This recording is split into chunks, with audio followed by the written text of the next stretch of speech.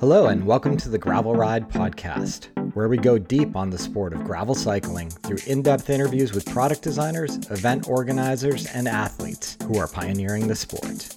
I'm your host, Craig Dalton, a lifelong cyclist who discovered gravel cycling back in 2016 and made all the mistakes you don't need to make. I approach each episode as a beginner to unlock all the knowledge you need to become a great gravel cyclist.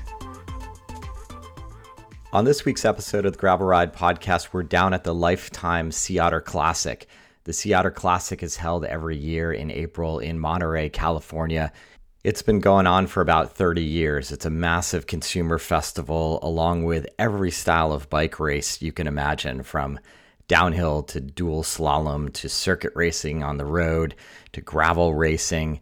It was also the kickoff of the Lifetime Grand Prix series. So a lot of excitement from a lot of racers and just a general enthusiasm. It was great to be out there in Monterey and just sense that overall growth and enthusiasm for the sport of gravel cycling. This episode's a little bit different than the normal long-form interviews. I picked up a bunch of mini episodes with companies that I found interesting or products that caught my eye down there in the expo area. So you'll hear a bunch of background noise, you'll hear the interviews jump around.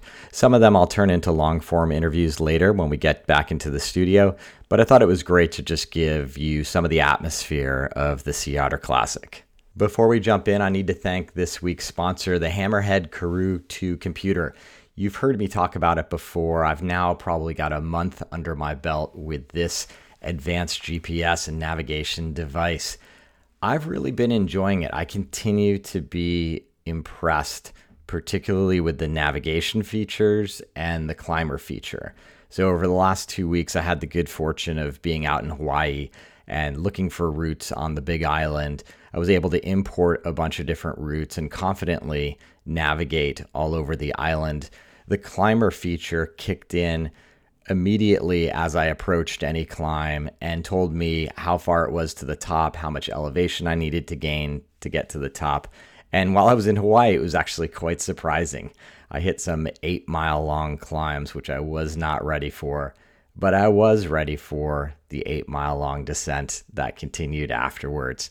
Hammerhead's advanced and industry-leading mapping and navigation and routing capabilities do set it apart from other GPS options, so you can explore with confidence and on-the-go flexibility. As I mentioned, you can seamlessly import routes from your favorite platforms like Strava, Komoot, and more. You can route, reroute, and create pin-dropped routing on the fly, all available with turn-by-turn directions and upcoming elevation changes. The color screen of the Karoo 2 also provides just some distinction for your eye about what's going on and what the metrics are that they're sharing with you. You can do a ton of configuration to this device, so you can set up many screens and customize what's shown on each screen. So if you want to zone out and just focus on your heart rate and the elevation in front of you, you can do that. If gradient is important to you, you can just focus on that. So I really do love that customizability that Karoo 2 is built into the device. The other thing that really gets me is every few weeks they do a software update. And I find myself looking forward to it because I know they're taking a lot of feedback from athletes, and I'm always eager to see what they have in store for us. And that's really cool and unique. You don't see a lot of software updates across the GPS devices. A lot of times what you get in the box is what you get. So it's great to see the team at Hammerhead thinking about it and taking those inputs from the community. So if you're in the market for a new GPS computer, I definitely advise you to go take a look at the Hammerhead Karoo 2 computer. For a limited time, our listeners can get a free custom color kit and an exclusive premium water bottle with the purchase of a Hammerhead Karoo 2. Simply visit hammerhead.io right now and use the promo code THEGRAVELRIDE at checkout to get yours today. That's a free custom color kit, premium water bottle with the purchase of your Karoo 2 at hammerhead.io. Add these 3 items to your cart and use the promo code THEGRAVELRIDE. Remember, this is an exclusive limited time offer only for my podcast listeners, so don't forget to use that special promo code, THEGRAVELRIDE. With that said, let's jump right into this week's Roundup episode. Can I get your name and company? Craig with Fox. Right on, Craig. So we're in the Fox booth here at Otter, and we're looking at a gravel bike with a suspension fork from Fox. Can you tell us a little bit about it? Yeah, just this week we launched the new Fox 32 Taper Cast, 32 millimeter stanchions, super lightweight. It's the lightest fork we've ever made. 1226 comes in 40 and 50 millimeter travel, 12 by 100 mil axle, so should fit on all regular road wheels and setups. It has flat mount brakes with 180 or 160 millimeter rotor compatibility. Has both our Fit 4 and grip dampers, both have lockouts on the top of the leg, 45 and 50 millimeter offset. We're seeing as people are starting to spec gravel forks, changes the geometry of their bike a little bit, so if you go down to the 45 millimeter offset, it can help bring the front wheel back in a bit tighter and keep handling crisp and snappy. Yeah, obviously there's been a drive towards suspension in gravel bikes. It's been met with a bit of resistance. Can you talk about, from a rider's perspective, what kind of experience they have when putting a Fox fork on their bike? I think from the gravel crowd, there's definitely some skepticism. And from the mountain bikers, they're sort of saying, why not just ride a mountain bike? And we've done a lot of testing with our riders, and even with the skeptics, when they've ridden it, that they've been won over with. For the gravel riders, there's a benefit of increased comfort, traction, control, confidence. For the mountain bikers, the gravel bike's just generally faster, more aerodynamic hand position, bigger gearing, and then they're seeing that they're still getting, good descending performance, even with the little fork.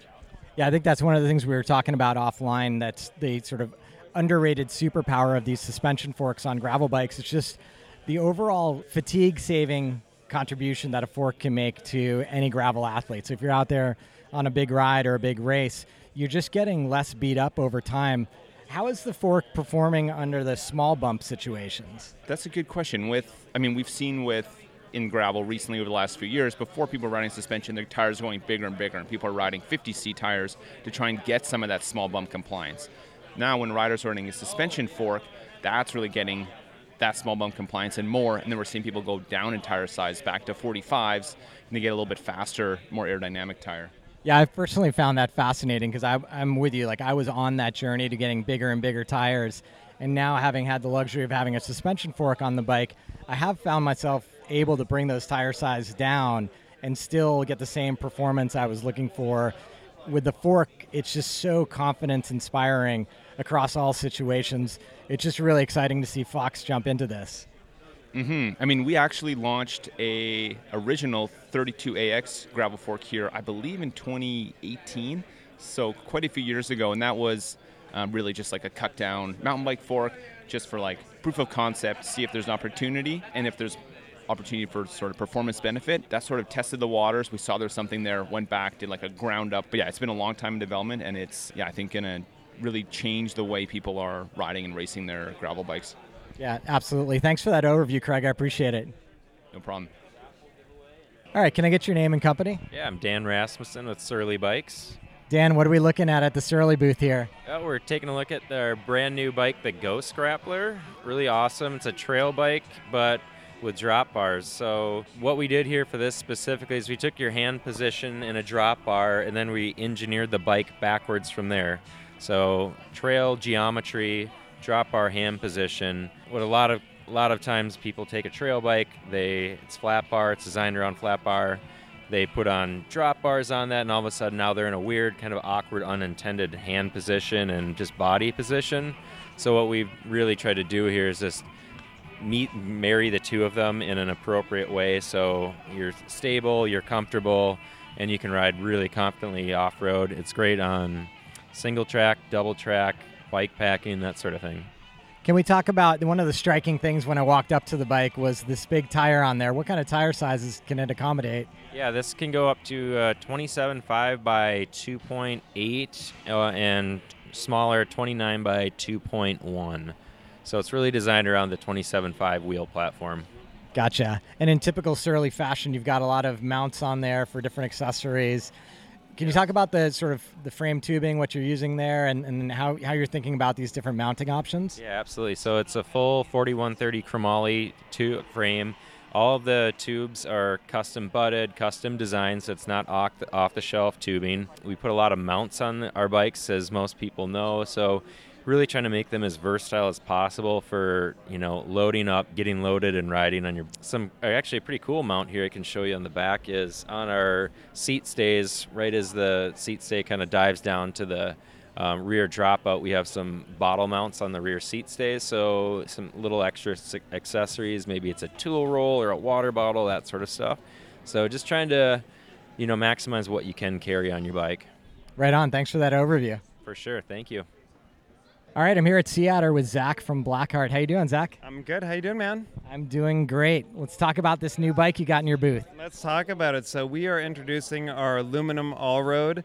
We launched a couple years ago with a titanium version, and it was essentially the bike that I wanted, which was a bike that looked like a road bike, handled like a road bike, but had the tire clearance and capability of a gravel bike. So a lot of people have been referring to it as the road cyclist gravel bike. It's super snappy, fun, and playful, but it's a titanium bike, and I try to do the best that I could with the price point. Those builds start in the 5,000s, and that's just that is good value for that product, but as a category it's still expensive for some folks. So the aluminum version, it is a high-end aluminum, double-butted alloy frame. It has a beautiful ride quality, and most importantly, it's half the price. So $1,375 for the frame set, aluminum frame, carbon fork, carbon seat post, and we've got a Shimano 105 with an Ultegra rear derailleur build with Hunt alloy wheels for $3,000. So that may still be expensive as your first road bike for those, but for those who are looking for maybe their second bike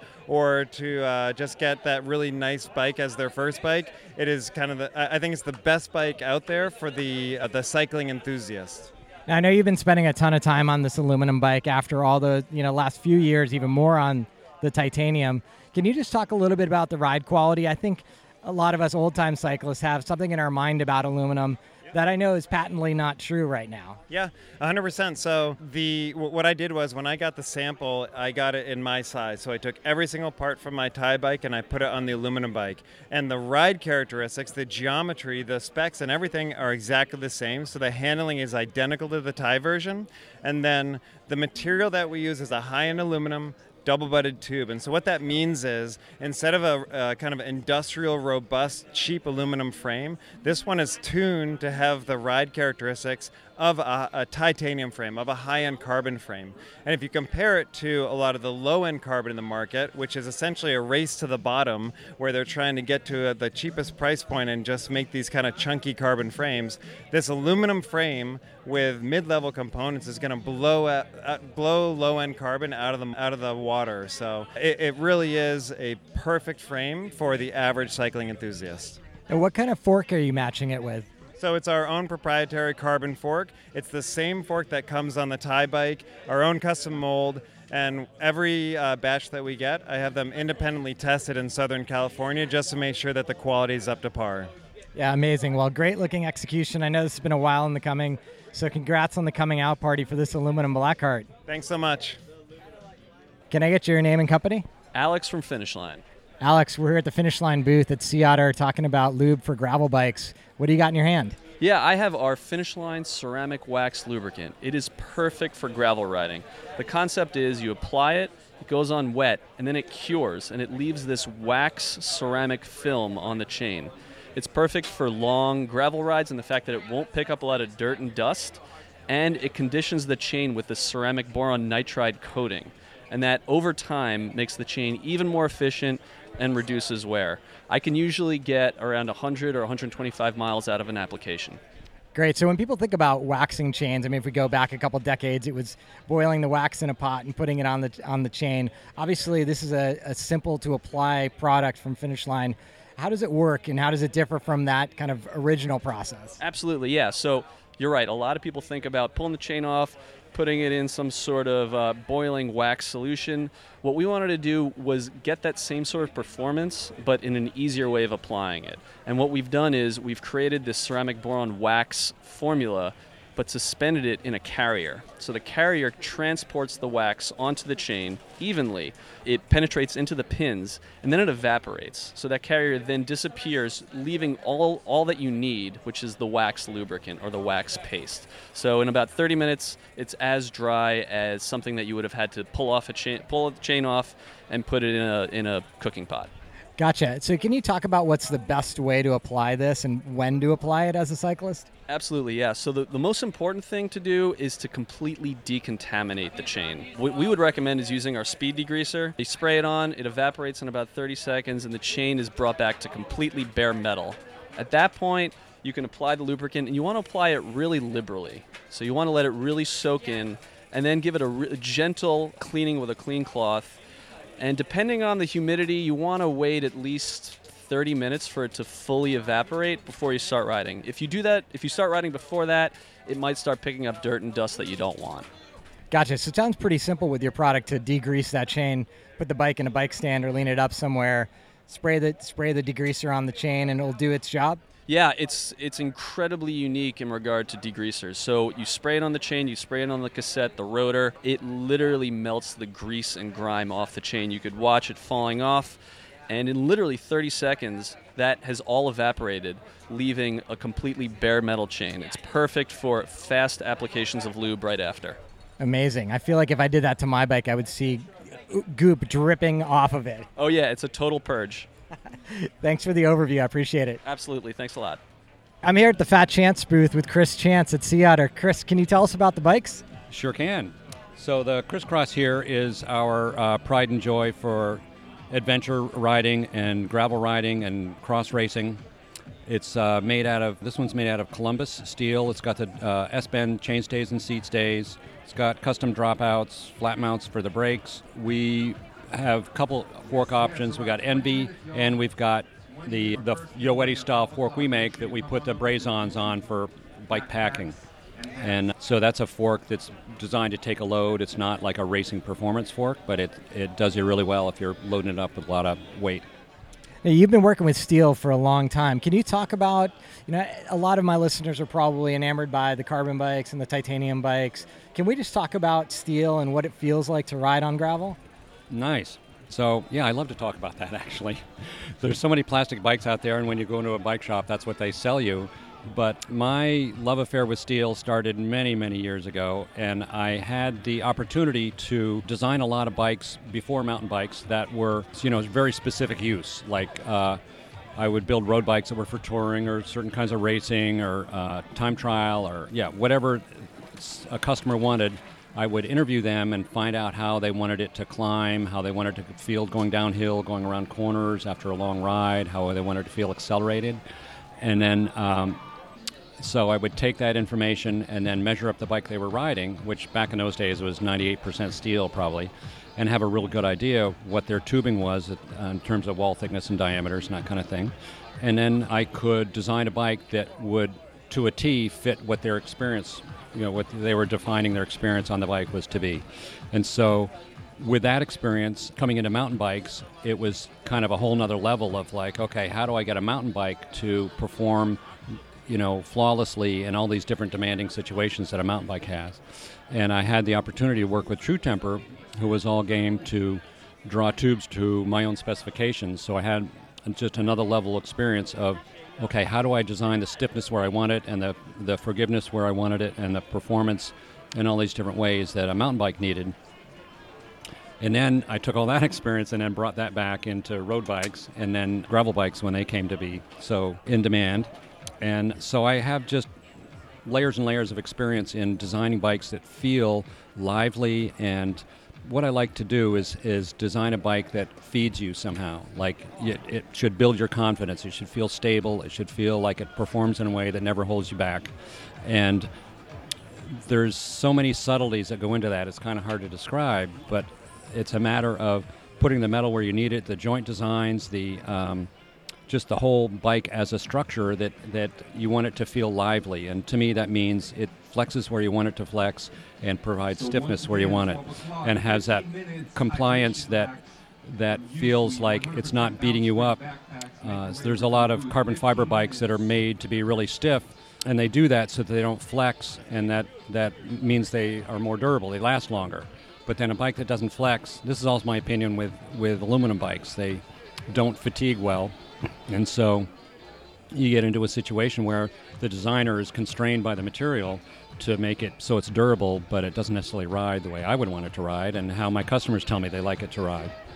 As a customer, what does that experience look like? Do we contact the company directly? Do we work with you? Yeah, so we have a website, fatchance.bike, and you can get in touch with us there, send us an email, and we'll get back to you and work you through the process. And is each bike custom made for each customer? Yeah. We do stock sizes, and we do our best to get people to go for a stock size. And if you're proportioned in a way where we need to do something custom in sizing, we can do that. And then we can do all kinds of different fittings or, whatever you want to dress the bike up. And, of course, different paint jobs. We like to have fun with those. Absolutely. You're known for your paint jobs. Yeah. As I walked in the booth, I also noticed the titanium frame. Can we talk about that a little bit? Please. This is our latest creation. We've been doing more and more titanium.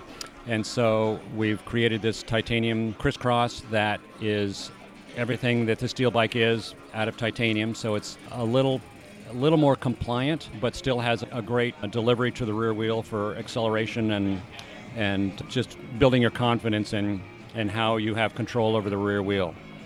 This is another thing. It's like when you're going downhill, you want a bike that gives you good feedback about where the rear wheel is. And this is something that we're not necessarily conscious of. We're always, in the attempt to keep the rubber side down. Nobody likes to crash. We shift our weight on the pedals for stability, and we're usually on a downhill focused where the front wheel is taking us. And so we do that with the steering, but we also steer usually not in a conscious way with the rear wheel to keep our bike underneath us. And so, I'm just talking more about how I work with geometry and with tubing and stiffness and all these different qualities that get designed into a bike. So the Thai bike has butted front and down tubes, which also add to the compliance and feel of the bike, and like a heavier wall bottom bracket, through axles, of course, with flat mount brakes, and a feel that defines what a Fat Chance is. Amazing. So great to walk up to the Fat Chance booth. So great to see some Yo Eddies kicking around here as well. So great to talk to you, and we'll get you on the podcast for a deeper interview. I'll look forward to that. That sounds like fun. All right, can I get your name and company? Hey, I'm Jody from Vitus Bikes.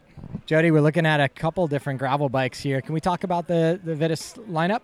Yeah, so we have two different kind of categories of gravel at the moment. So we have the Substance lineup. We have an aluminium and a carbon frame with the Substance.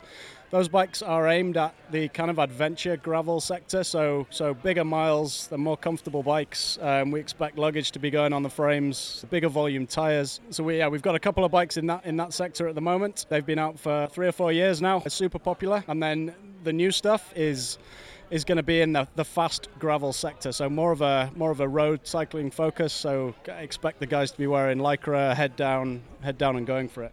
Yeah, I imagine like the rest of the industry, you started to see, hey, you can't cover the full spectrum of gravel at this point. You need to have multiple different products with different intentions and kind of force a little bit of a decision by the consumer. Are you in the kind of adventure bike, do everything, or are you in the fast race crowd? Yeah, 100%. And I think that fast race crowd gravel bike as well now crosses into the endurance road bike sector. So for us, that bike is ultimately one bike. Geometries are very similar. You still want a snappy, good handling bike with a road tire on it, but you want to be able to put a slightly bigger gravel tire on it, maybe a 40 or a 42, and be able to take it on other off-road sections, but still ride it like a road bike effectively. So that's the new area for us for next year. Let's talk about the cockpit on the new bike, the race bike you're launching. It looks quite slick and streamlined. Yeah, so this is the Venon. This is our old endurance road bike from maybe 4 or 5 years ago. It's relaunched now in this all-road kind of category. Cockpit-wise, it's taken a lot of design elements from our Aero road bike. So we've got a headset system, we've got an Aero head tube. It's designed around FSA's ACR internal cable routing, so fully internal cable routed. Yeah, that's what I noticed. Anytime you walk up to a bike and you can't see any of the cables, it's well thought out, and there's some trickery going on in the headset stem area. Yeah, and the thing looks just super mean, super cool as well. So that's a big thing. And I think with this system, it allows you to kind of route it semi-external, so that the cables are fed into the headset via a plastic spacer underneath the stem. So you're not fully inside the stem. So if you want to change stem lengths, etc., it's actually fairly easy. And that's one of the problems with full internal systems, is that super hard to work on the bike and change bits. But this is kind of a half and half approach that works really well for all customers, I think.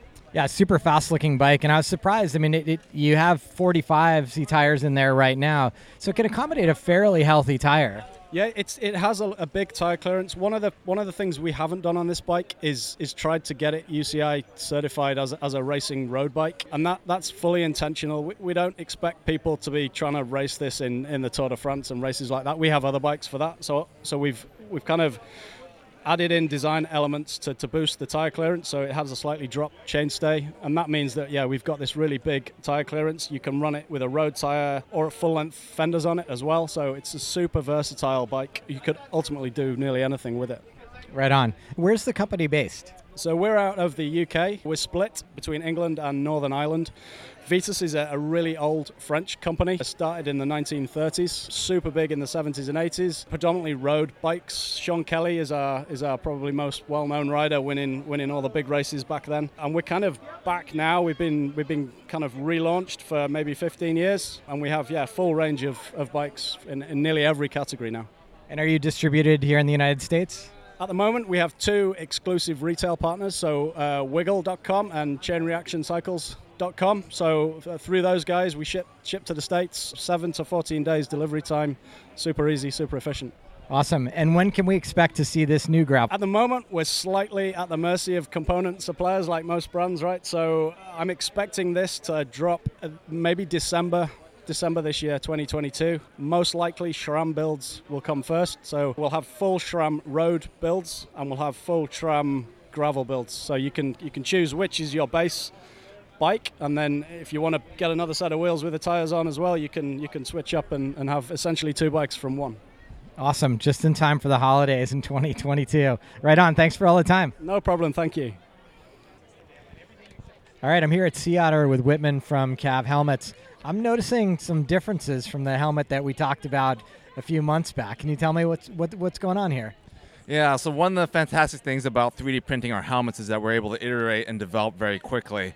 And the helmet that you saw back in October was actually version 35 of the helmet. The version you have in front of you now is actually version 65. So we've gone through quite a few changes. I'll summarize them as the finish and the energy management system have all been improved from their already fantastic baseline.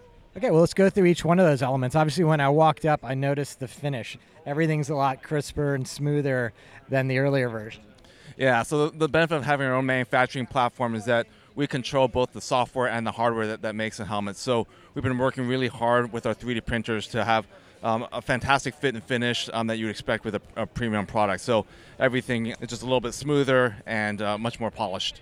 And then what's going on the inside with the fit? I noticed the refinement of the pad system. Yeah, so we have a lot of people testing our helmets, and so we've gotten a lot of great feedback. So one, we've improved the feedback mechanism from the fit pads in terms of the spring tensions. They work over a much wider range of temperatures and just use cases. And we've also taken out a little bit of the weight of the springs, and so you can pop the fit pads out if you want to wash them, but you'll also be able to see that we literally, with the additive manufacturing process, shaved, I think, 7 grams off of the fit pad system. We also bonded a closed cell foam to the pads, and so the previous iteration had just a pure TPU surface. It was great in that it didn't absorb sweat, but had a different texture than what people expected. With the closed cell foam, you have a nice soft feel, but it also absorbs sweat, but doesn't pour down your face when you're wearing it or when you put your helmet back on after taking a break. Gotcha, and it also looks like there's been some refinement in the clipping mechanism underneath your chin. Yeah, that's right. So we've gone with the Fidlock magnetic straps, so they're easy to get in and on and off. And we've also improved the webbing to be kind of a thinner, higher thread count webbing that just feels great against your face and also wicks away the moisture. Gotcha. Well, I've been really enjoying the original version of the helmet, and I look forward to riding this one tomorrow. Yeah, it's good to see you, Craig. And yeah, give us any feedback. We're always looking to make the helmets even better. Yeah, and just to remind the listener, we did a full episode with Whitman and the Cav team earlier at the end of last year, I believe. The product is fully ground up, 3D printed. So you get a complete custom fit. You go through a fit process with the team at Cav to get all the measurements of your unique head, and they're going to produce a helmet that's unique to you. That's right, Craig. The best helmet is the one that fits you great and makes you look great. Thanks a lot, Whitman. All right, can I get your name and your brand? Yeah, I'm Scott Wolf. I'm the brand manager for Corvus Cycles out of Bend, Oregon. Right on, Scott. Let's talk about this titanium Crow Pass bike that we're looking at. Well, I mean, we were a brand that started originally as fatback bikes, and we wanted to kind of get into a category of doing bike packing and adventure bikes, but we also wanted to stay on brand. So we took a lot of the DNA and heritage from our fat bikes, and we wanted to be able to apply it to bikes that were more applicable for or bike packing. So we developed a bike that was going to have a little bit bigger tire clearances. We wanted to be able to accommodate a full frame bag.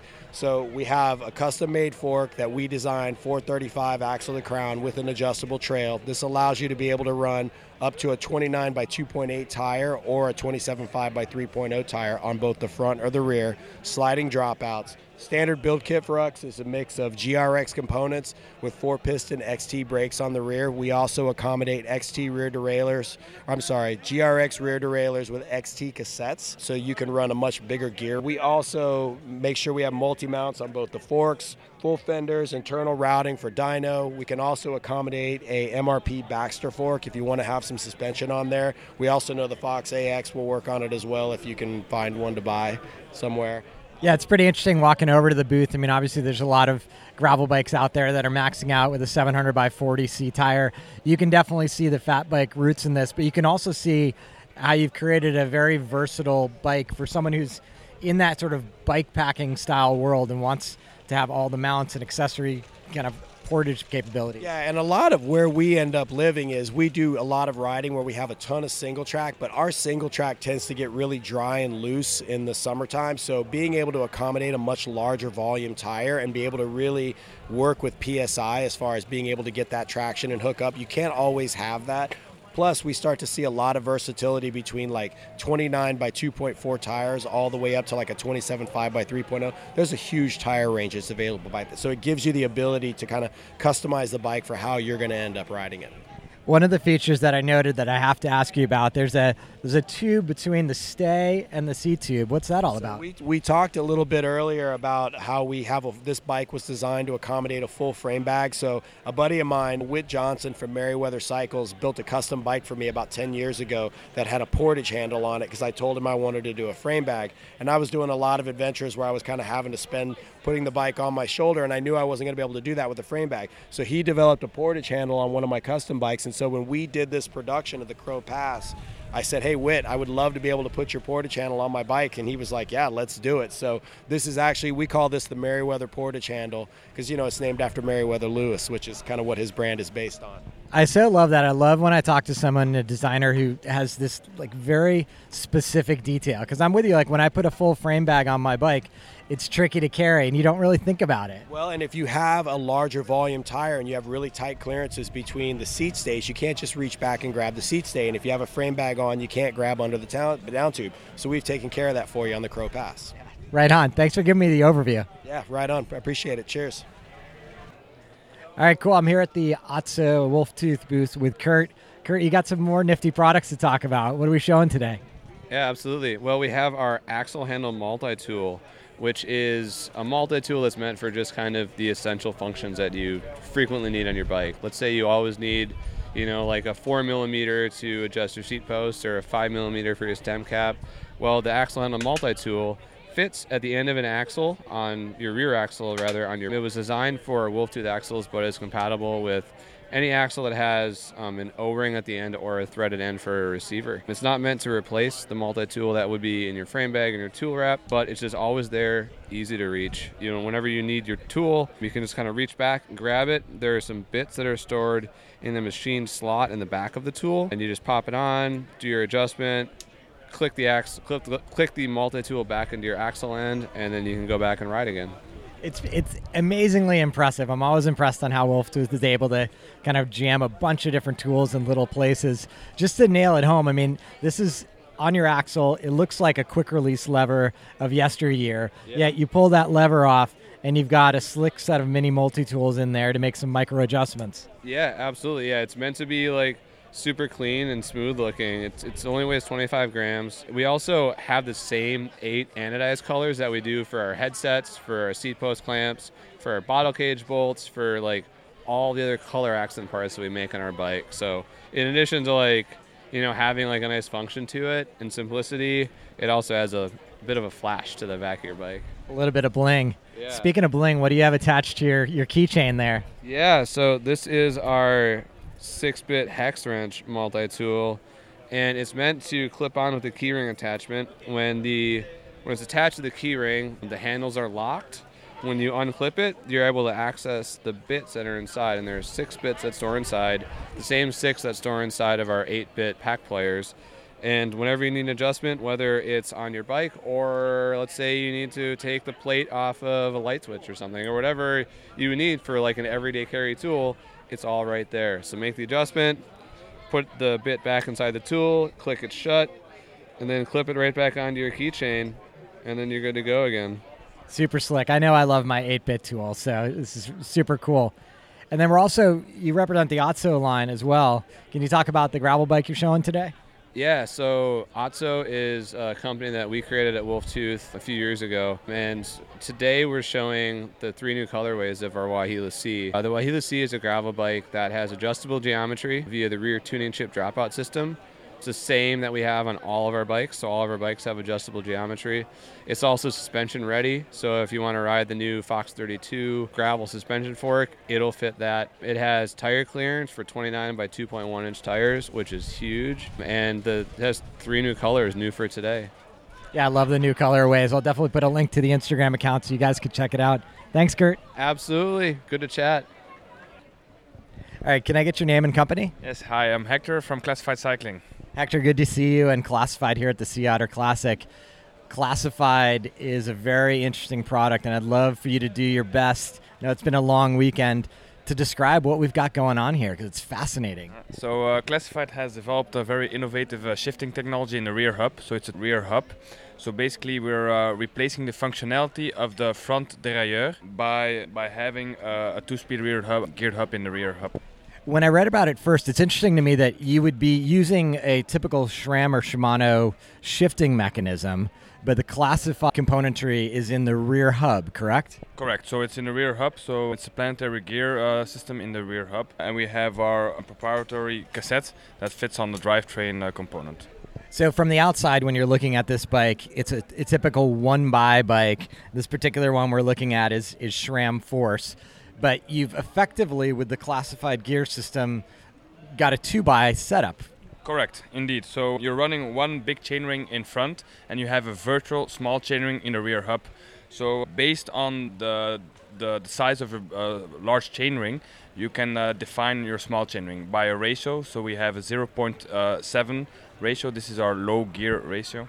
So give me an example of what a big ring would look like and what the equivalent little ring would be. So, for example, a big chainring would be a 52, and your virtual small chainring would be a 36. So it's comparable with the compact ratio. And you're machining your own cassette, is that correct? Correct. So it's a one-piece CNC high-grade steel. I think around 2 hours of machining. So it's quite impressive. It's one of the lightest on the market, it's maybe the lightest on the market. Yeah, it's a very neat piece of engineering. Yeah, it's gorgeous. So what type of gear range, or like what's the typical cassette range that people would have in this system? Yeah, so you have we have a 11 and a 12, ranging from 1127, 1130, 1132, and 1134, both for 11 and 12 speed. So we have 8 variants, and we're launching an 1140 cassette as well, and that will be for the market, for the mountain bike market. I personally like the sounds of that from my gravel bike, but anyway, that's just me. So to drill in a little bit further, the Classified system, you add an additional kind of trigger button onto the handlebar, correct? Correct. So we have a satellite shift button placed where you want on the handlebar unit, on the handlebar, and this is connected to the handlebar unit, and this will send a wireless signal to our receiver, so the smart. And there's a small battery in the smart true axle, and this smart true axle will transfer wirelessly energy to the power shift hub. So there's no battery in the power shift hub. How long? What's the battery life look like? So from the Smart Axle, it's rechargeable via USB-C port. It's 10,000 shifts. So 10,000 shifts with your front derailleur, basically. So let's say if you're riding a lot, every 2-3 months you need to recharge it. Right on. Super fascinating system, and what I got a chance to pedal on it yesterday, and it sort of almost blows your mind, the seamlessness of that kind of shift from the big ring to the little ring. No, correct. So it's the benefits are endless, right? It's instant, so it's very. You can shift under full load. So in full sprint or in a climb, you can just sprint. You can shift, so which is great. And other benefits are that you have a very straight chain line, less chain forces, up to 45% less chain forces, and you're always running on your big chain ring. The bigger, the better. That's what we say. So there's less mechanical resistance. So it's the most efficient drivetrain on the market. Yeah, it's super interesting. I find it almost takes like a little bit of a mental leap, and obviously I was just pedaling it for a few minutes, but I imagine as a classified rider, you start to get an understanding of how you can access this quick change of gears, and it has to change the way you ride and shift. Yeah, correct. It's very reliable, but indeed you need to discover it and learn to use it. And then it will open up a new world, which is it's wonderful. Yeah, it's super exciting. I think that's a great place to end. Thanks for the time. Thank you. All right, I'm here with my friend Rick Sutton at the Enduro booth. Rick, how you doing? Good. Good morning.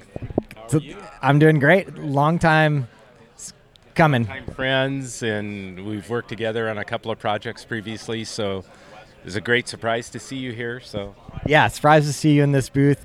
As I came over here to talk bottom brackets, can you just talk a little bit about the company and talk about the advantages of the bearings that you provide in the bottom bracket and what riders should be considering when looking at the product? Well, I think there's basically, as I think many of your listeners know, there's two types of bottom brackets. There's a threaded and a press fit versions of bottom brackets.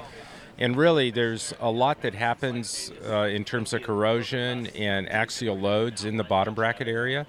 So when we talk about corrosion first, you should, if you're talking about replacement of the original bottom bracket, you should either go with a stainless steel bottom bracket versus chromium steel, which chromium steel rusts or is more susceptible to corrosion than stainless is, of course. And then, there's always the final upgrade to ceramic if you want to go that direction. But mostly what's important about bottom brackets or bearings in general is that no two bearing companies, even if the number on the outside race of the bearing is the same number, those bearings are not necessarily the same inside. And there are different ball sizes, there are different ways that the bearing races are conformed to the ball, and different kinds of post-machining treatments that add durability. So it's a very unusually ignored science in the geek bike industry, and I equate it much to the same as when the tire industry began to educate us on the different rubber compounds, different patterns, different volumes, different beads, different thread counts, sidewalls. And now when people, even at an entry level, think about tires, they go very deep into what their riding style and need is, whereas 20 or 30 years ago, they just bought a tire. And so what we're doing at Enduro is not so much whether it's our bottom bracket or somebody else's, is to go through this whole educational process of Bearings 101, bearing basics. Yeah, I think there's a lot to learn there. And as you mentioned, I haven't thought a ton about bottom brackets unless I've had an issue with them. I guess back in our mountain bike days, they used to corrode pretty poorly. If we do upgrade all the way to a ceramic bearing, how does that translate to as an athlete? Well, the perception and probably the reality of many of the ceramic bearings out there is that they are fragile and they need to be serviced. And that is mostly because the bearing race. Ceramic bearings oftentimes have a very hard ceramic ball, and they call them a ceramic hybrid bearing because it might be paired with a very soft chromium steel. And so when you have these separate materials rubbing against each other without proper seals and grease, the ball will pit the race rather quickly, and the bearing will basically start to index or creak very quickly. So ceramic has often been thought about to be kind of like a roadie tri-geek kind of product.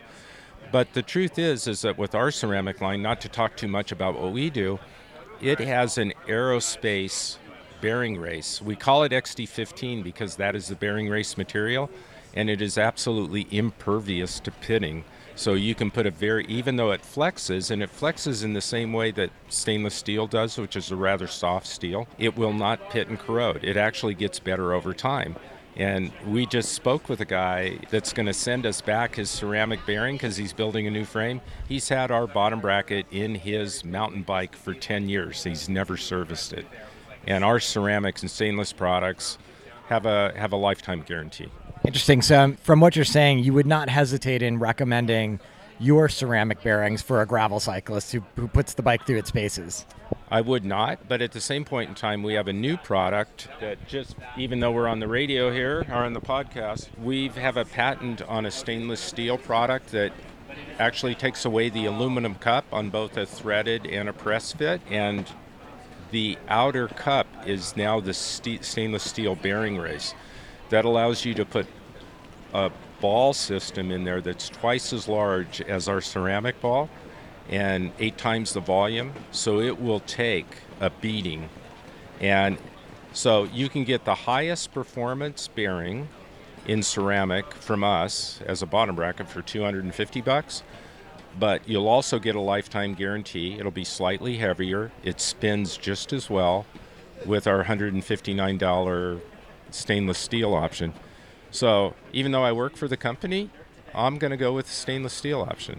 So, but if you really want that extra light, 10 grams lighter bottom bracket, then I would absolutely recommend ceramic in gravel bikes. In fact, the winner, I can't remember her name offhand right now in these 3 minutes we have, but the winner of the Belgian Waffle Ride Triple Crown last year just came over here and was ready to buy our ceramic solution. Now, obviously, there's somebody out, for her, 10 grams is really important.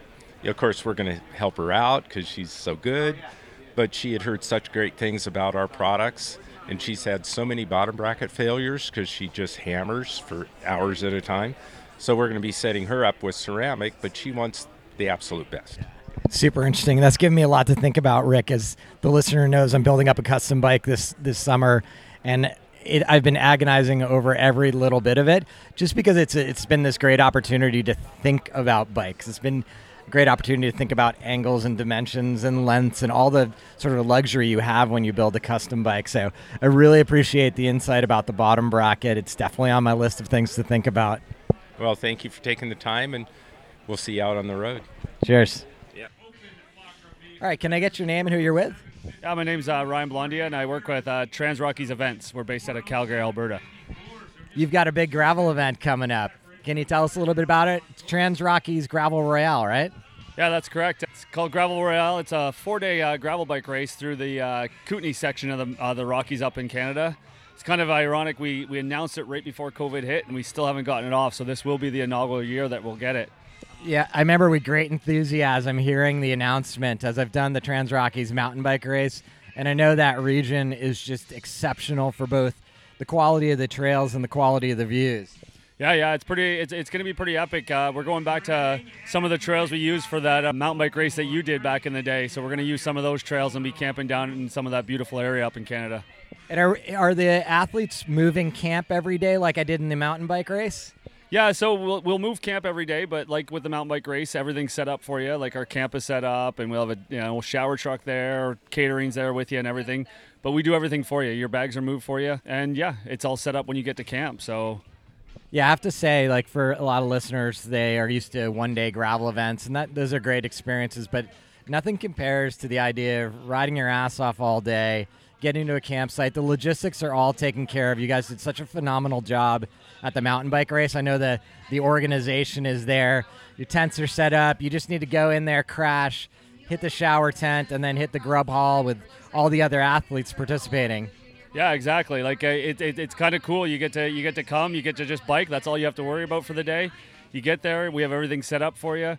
We're going to have a nice beer garden at every place, so you can go in and have a couple of beers and just relax in the sun and not worry about anything until dinner time. It sounds awesome. I think you mentioned it's a 4-day event. What kind of mileage are we looking at? So yeah, it is a 4-day event. So you'll be looking at anywhere from the first couple of days are about 50 miles each, and then we get into a couple of longer days. We jump it up to about 60 miles, and then the last day is about 85 miles. Simon, what is the terrain like there? Are we on fire road, single track, a mix of everything? It's going to be, the only road you're going to be on is where we start the event. We go down a little bit of road. It's about 15% of the over, but it's going to be a lot of backcountry fire road and mining road and stuff like that. We do have a couple of sections where we go up over a few passes where You are on some single tracks, so you get a little bit of that, but small sections. Amazing. And what time of year is the event? The event this year is going to happen August 22nd to the 25th. I know we've had a long run up with COVID and not having to have it in it's an intended time slot. Are there still slots available for this year? Yes, actually, we still do have some slots available, and we actually do still have a few slots available for women. So what we did with our gravel race is we opened up a discount code for women to come to try and get more women to be part of the whole event series and everything as well. So there is still some discount codes available for women for our race. And where can women find out about that? You can go to our website, transrockies.com, and there'll be a list of all of our events that we do, and you just click on the gravel, and it'll take you over to the gravel specific page. Amazing. Well, I'm super excited to see the event unfold and excited at some point to get back up there to Canada to enjoy it. Thanks for that. I appreciate that, and we look forward to seeing everybody out there this summer. Cheers. Let me get your name and company name. I'm Steven from Redshift Sports. Steven, good to see you again. Yeah, it's great to be here. It's nice to be back here in person and meeting everybody at Otter. I love seeing the mesmerizing shock stop suspension stem and seat post action you got there, going up and down, up and down. After riding La Gravilla, if I'm saying that correct, on my gravel bike this morning, everybody out there needed a little bit of suspension, and not a lot of people had it. Yeah, it was a rough course. I was on the mountain biking course, so it was definitely a little bit gnarly for regular gravel bikes, and that little bit of compliance from the front end and the back can make a big difference on a course like that over a bunch of miles. The regular listener knows I'm a big fan of the shock stem. Why don't you tell us a little bit about it, just the basics?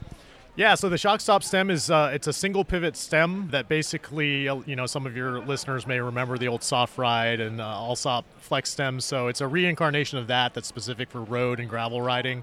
Gives you about 20 millimeters of travel up front with two tunable elastomers inside to custom tune the feel for your weight and riding preference. Just takes the edge off of all the sharp bumps and things like that normally go straight up through your hands into your neck and back. So it makes a big difference over those kinds of rides. Yeah, it definitely would have made a huge difference today. I should actually say I feel like the all-stop stem should have stayed in the grave, and I'm glad you did a ground-up redesign because that thing did not function, and your product functions extremely well. That motion, that 20 millimeters of motion, is very consistent, and it's tunable right to the rider's weight. Yeah, exactly. I mean, we like to say that those were some of the first suspension pivots that were ever on bikes, and our stem has benefited from 30 years of mountain bike suspension pivot design. So ours uses, full complement enduro brand bearings in the pivot, so it's super rigid. It's never going to develop slop or play like the old stems used to. And it's also just, for road and gravel, that smaller amount of suspension travel that you're looking for is really well suited for a stem, as opposed to a mountain bike application where you're really trying to absorb a lot larger impact, have a lot more travel. So it's a nice application. It's a good place to have that kind of suspension.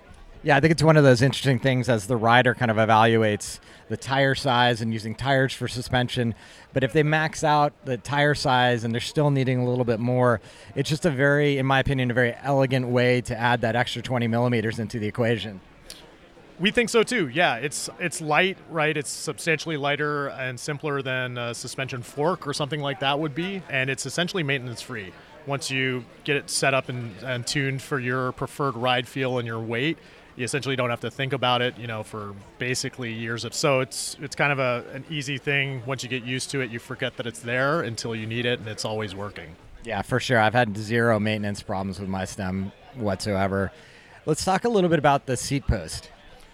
Yeah, so our shock stop seat post, it's 35 millimeters of travel. We actually make two versions. We recently launched a Pro version. So the original version has 35 millimeters of travel. It's a coil spring internal, and it's tunable by swapping the springs as well as adjusting the preload. So you can really fine tune the feel and the sag to give you exactly the ride feel you're looking for. The Pro version is actually elastomer internal. So we were going for a little bit racier, firmer feel.